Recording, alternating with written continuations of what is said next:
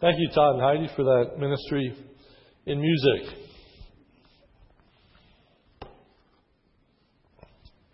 It's always interesting to know what makes a person tick, what motivates them, what drives them. Why do they do the things that they do? Paul wanted to stress why it was that he was a preacher of the gospel of the Lord Jesus Christ. Paul says that he preached the gospel because he believed the gospel. Turn with me, if you would, to 2 Corinthians chapter 4, if you haven't turned there already.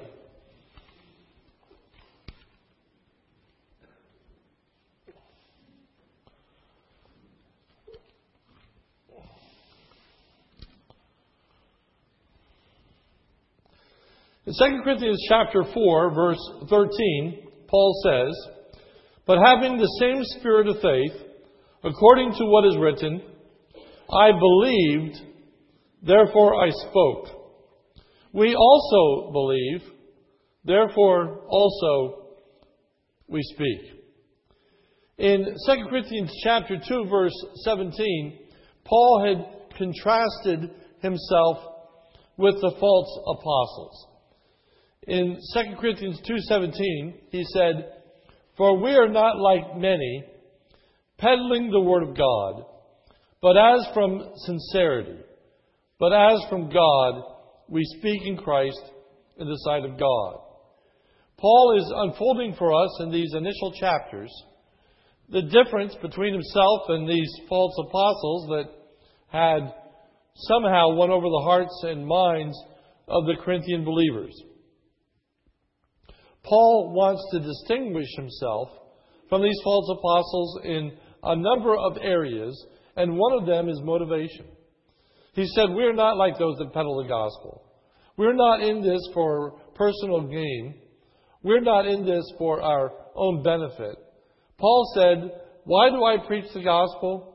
Because I believe the gospel. We believe, therefore we speak. This is a quotation from Psalm 116, verse 10. And in Psalm 116, it's a prayer of thanksgiving for God's deliverance from affliction. In this verse, verse 10 of Psalm 116, the psalmist recounted how he had trusted the Lord, how he had spoken of his afflictions to the Lord. He had done so with the hope that the Lord would answer his prayer and deliver him. The circumstances of David and Paul were quite different.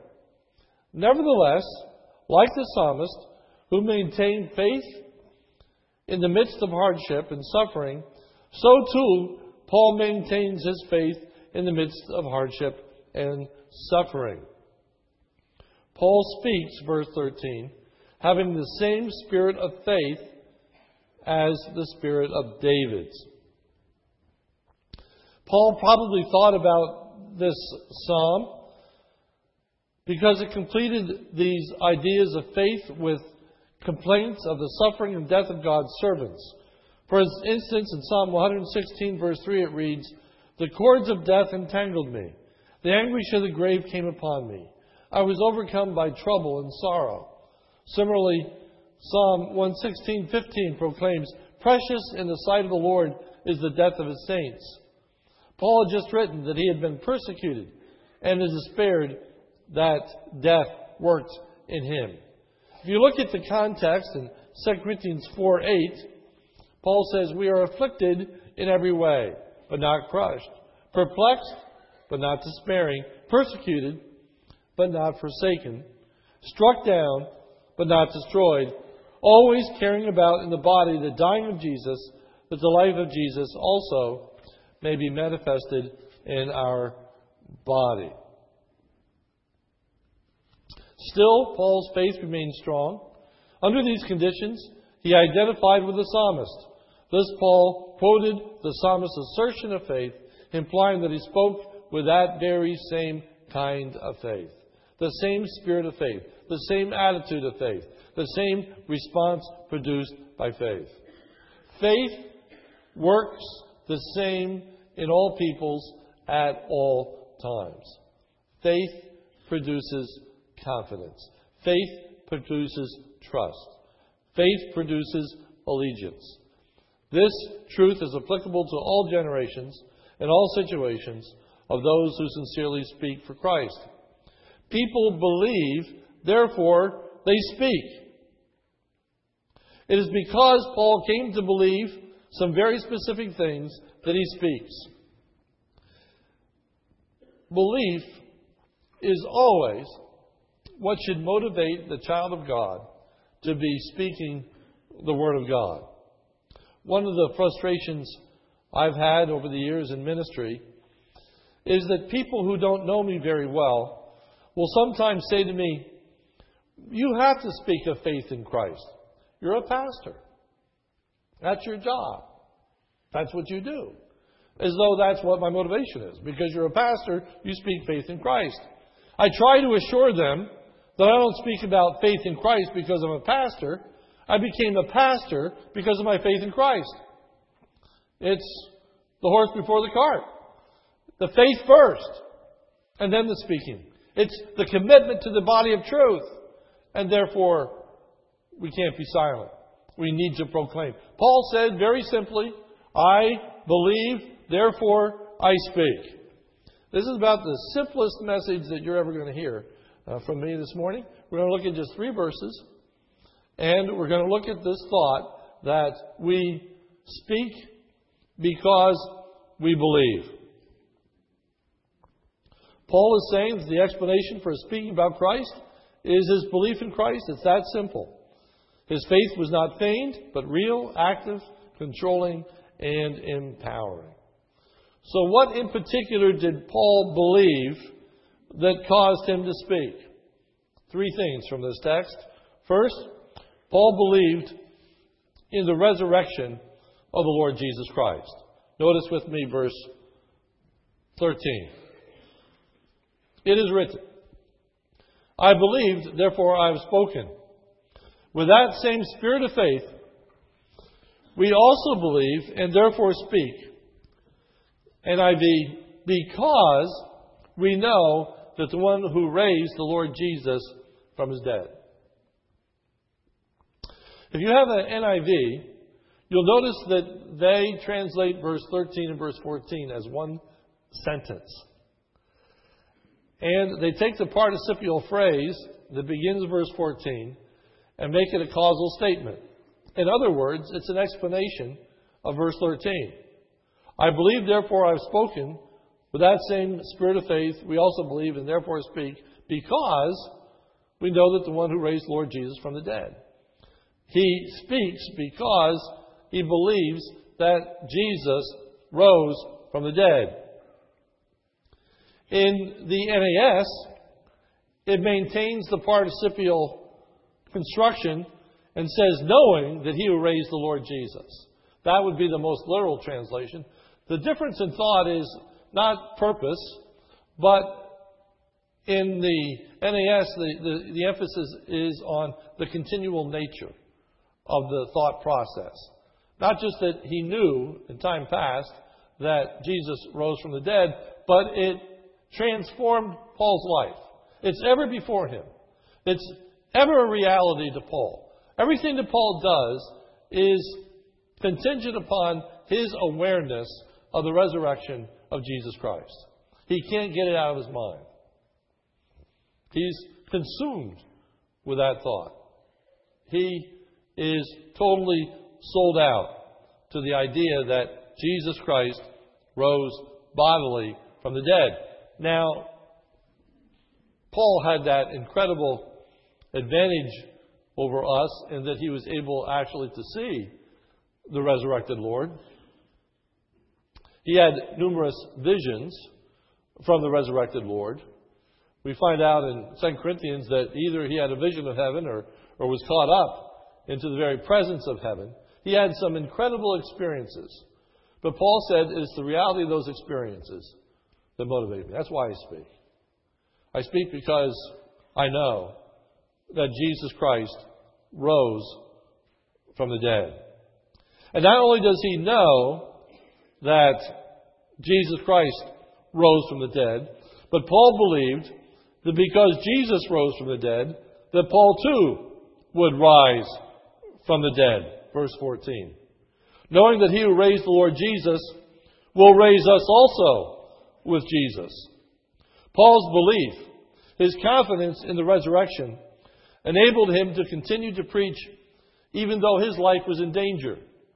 Paul said, not only has Jesus risen, but I will rise too.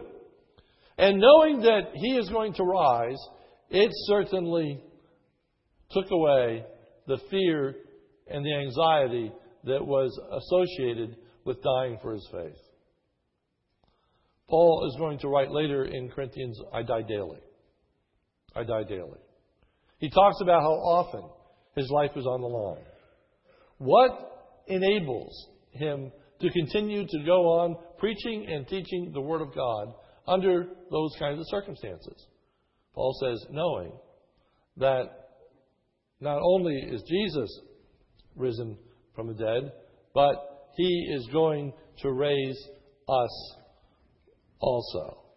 He is going to raise us also with Jesus. Now look at verse 16. Therefore, we do not lose heart. But though our outward man is decaying, yet our inner man is renewed day by day. Now this is really, in many ways, one thought. But I had so much in these last few verses that I decided to break this into 2 weeks. So today's sermon is actually a little shorter than normal. It was either that or a lot longer than normal, and I thought a little shorter than normal would probably go over a little better than a lot longer than normal. But here we see that there is a direct relationship, verse 16. Therefore we do not lose heart. But though our outward man is decaying, yet our inner man is being renewed day by day. For momentary light affliction is producing for us an eternal weight of glory far beyond all comparison. While we look not at the things which are seen, but at the things which are not seen. For the things which are seen are temporal, but the things which are not seen are eternal. For we know that if the earthly tent, speaking of this physical body, speaking of it in a temporary fashion, knowing that it's going to return to the grave. For we know that if the earthly tent, which is our house, is torn down, we have a building from God, a house not made with hands, eternal in the heavens. He's talking about a resurrected body. He's talking about the fact that he is going to live with God eternally. He says, therefore, knowing this, he doesn't lose heart. He says, yes, the outward body is decaying. I'm getting weaker.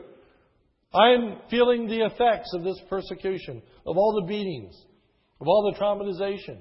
But inwardly, I'm being renewed. Inwardly, I'm being refreshed. Inwardly, I am discovering the fountain of youth because I know that there's going to be a resurrection. I know I'm going to be in the presence of God.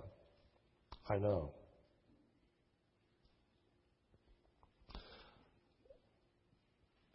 Not only did Paul know that he was going to rise from the dead, but Paul believed that because he would rise from the dead, he was going to have to give an account before God, verse 14. Knowing that he who raised the Lord Jesus will raise us also with Jesus and will present us with you. The word present has this connotation of accountability. It's to stand before an individual, to give an account. Paul wanted to be found faithful and thus pleasing to God at the judgment. He knew that Jesus rose. He knew that he would rise. And in that resurrection, he knew that he was going to have to give an account for the life that he lived, for the ministry he performed, for the manner in which he conducted himself. So if you look at 2 Corinthians 5:9, just to show you how this all flows in the context, 2 Corinthians 5:9, therefore, on account of that knowledge, therefore also we have as our ambition, whether at home or absent, meaning whether in this life or the life to come, whether in this body or out of this body, whether at home or absent, to be pleasing to him. For we must all appear before the judgment seat of Christ, that each one may be recompensed for his deeds in his body, according to what he has done, whether good or bad. Therefore, knowing the fear of the Lord, we persuade men, but we are made manifest to God, and I hope that we are made manifest also to your consciences. It was this desire to be found pleasing of God that motivated Paul to speak. He believed. He believed that Jesus rose. He believed that he would rise. He believed that he was going to stand in the presence of God. And believing that, he spoke because he wanted to please God. Paul realized the implication of the resurrection for himself and others. All would have to be ready to stand before God. Second thing, Paul preached the gospel because Paul believed that through his ministry, people would be saved. Paul preached the gospel, or spoke, if you will, because he believed that through his ministry, other people would be saved. Notice verse 15. For all things are for your sakes. All things are for your sakes. Paul endured hardship and affliction, continuing to preach the gospel so that the Corinthians would be saved. The all things refers to the hardships, the difficulties, the anguish that Paul was encountering. He persevered through these things so that the Corinthians would be saved. Notice 2 Corinthians 4:1. Therefore, since we have this ministry, we receive mercy, we do not lose heart. Now notice verse 11. 2 Corinthians 4:11. For we who live are constantly being delivered over to death for Jesus' sake, that the life of Jesus also may be manifested in our mortal flesh. So death works in us, but life in you. Paul said we're constantly being placed in the danger of death. We are constantly finding our life on the line so that you would have life, so that you would experience this forgiveness of sins, that you might benefit from the gospel of the Lord Jesus Christ. We need to understand, and we need to understand beyond the shadow of a doubt, that we must preach the gospel if people are going to be saved. We must speak if people are going to come to a place of repentance. We must take the good news of the Lord Jesus Christ to others. Faith comes by hearing, and hearing by the Word of God. And how shall they hear without a preacher? And how shall they preach without being sent? There is a responsibility that's placed upon us as a people of God to speak the gospel for the Lord Jesus Christ. Somehow, in some circles, the doctrine of election has been understood or construed in such a way that people get the false impression, keyword, false impression, that somehow, because they are elect, they're just going to be saved regardless of what we do. That there's no responsibility on our part. That we play no role in a person's conversion. That is simply false. That's not right. That God not only decreed the ends, that is the salvation of a people, but He also declared the means. That is through the preaching of the gospel. It would be just as ludicrous to say, well, if God is going to save people, then Jesus never had to die on the cross. No. Jesus Christ had to die on the cross because that is the means by which He was going to bring about justification. That's the way in which He was going to bring about the forgiveness of sins. Yes, Jesus had to die on the cross. We must preach the gospel of the Lord Jesus Christ. Turn with me, if you would, in your Bibles to 2 Timothy chapter 2.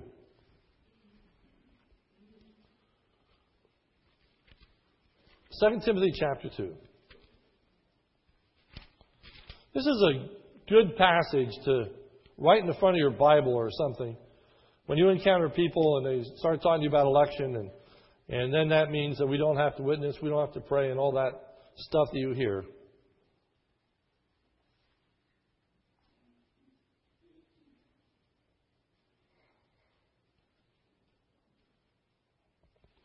Second Corinthians, I'm going to start with verse 8.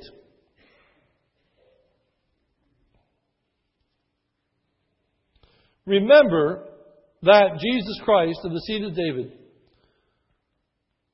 was risen from the dead. Or NAS, remember Jesus Christ, risen from the dead, descendant of David, according to my gospel. So, again, it starts with the resurrection. Verse 9, for which I suffer hardship, even to imprisonment, as a criminal. But the word of God is not imprisoned. For this reason, I endure all things. So Paul says, I'm even in prison. Why do I do that? Look at verse 10. For this reason, I endure all things for the sake of those who are the chosen, because of the elect, that they also may obtain the salvation which is in Christ Jesus, and with it eternal glory. Paul says, I endure these things so that the elect will be saved. The clear implication, if Paul isn't willing to endure these things, the elect won't be saved. It's one of those conundrums. It's one of those mysteries. But the point is, Paul is faithful. Paul continues on. If people are going to be saved, we need to speak. It's as simple as that. We have to declare the gospel to individuals. And so it comes down to a matter that is very, very real and applicable. Do you believe that? Do you believe that?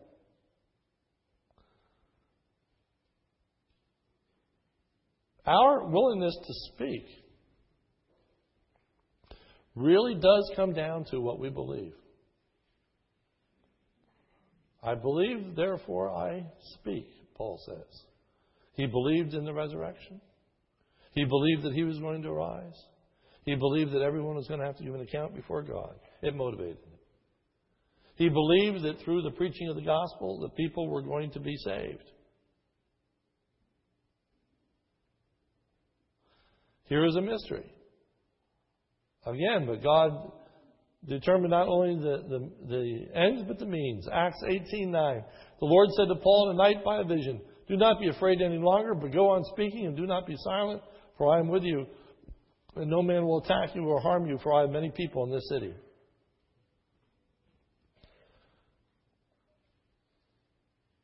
Let me ask you, quite frankly, and I ask myself, I'm not just putting you on the spot, but do you believe in the power of the gospel?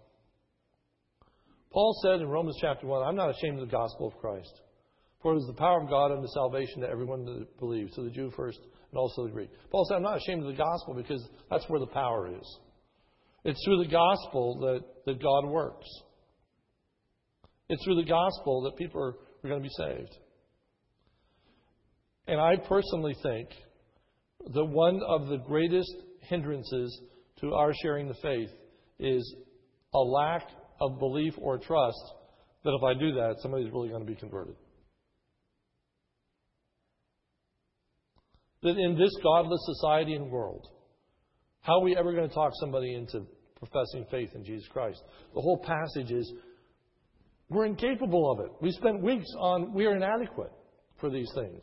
We are insufficient for these things. We can't do these things. But that doesn't mean it's hopeless.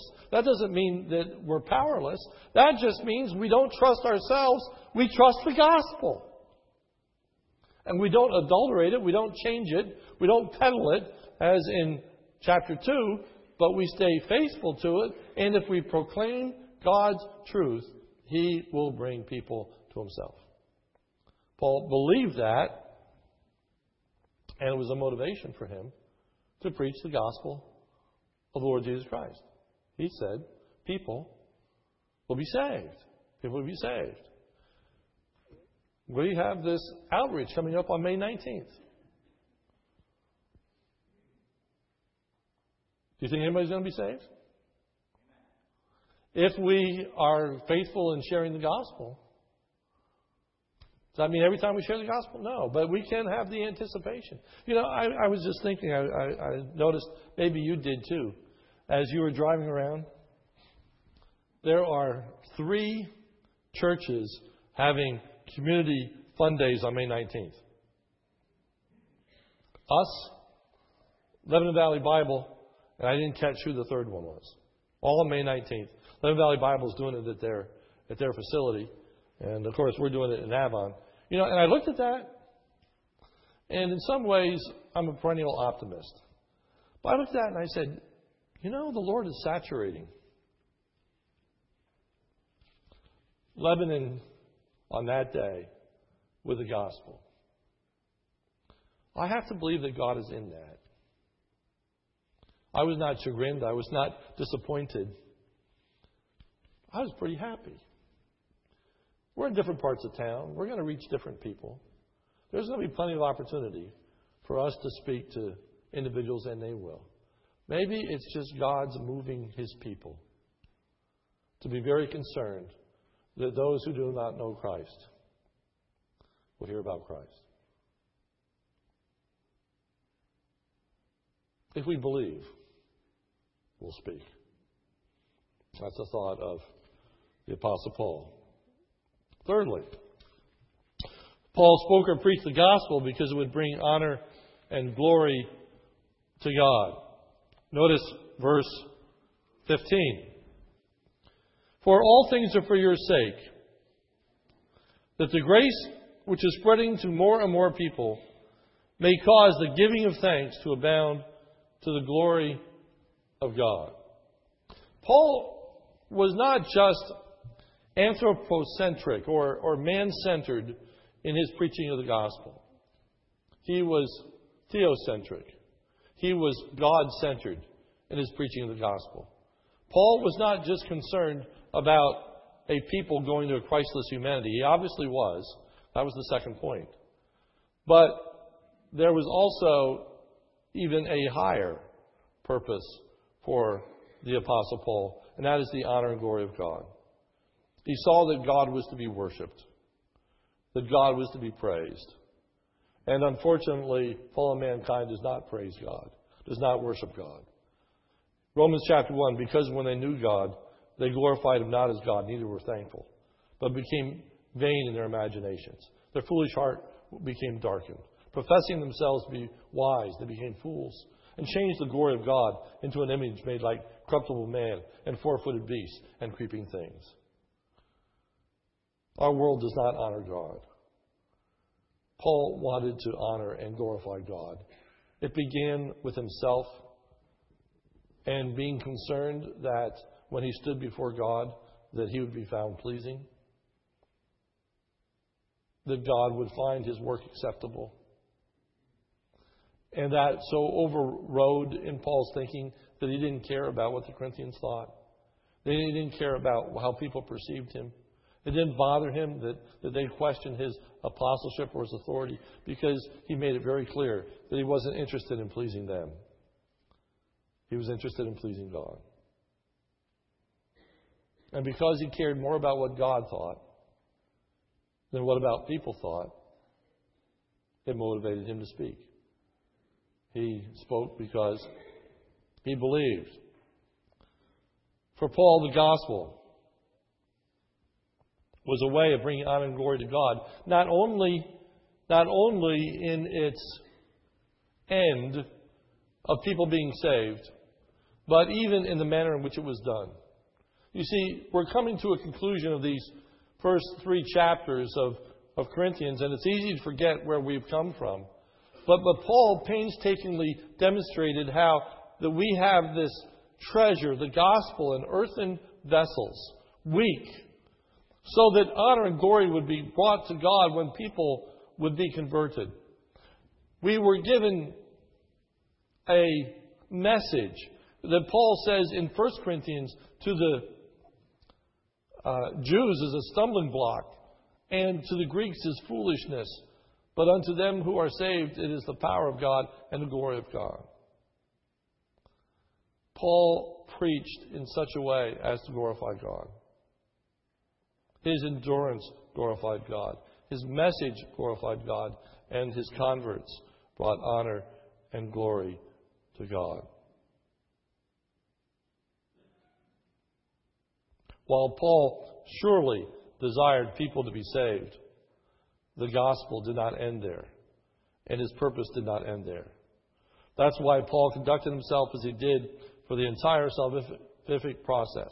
From its very commencement to its consummation, Paul wanted to see God honored and glorified.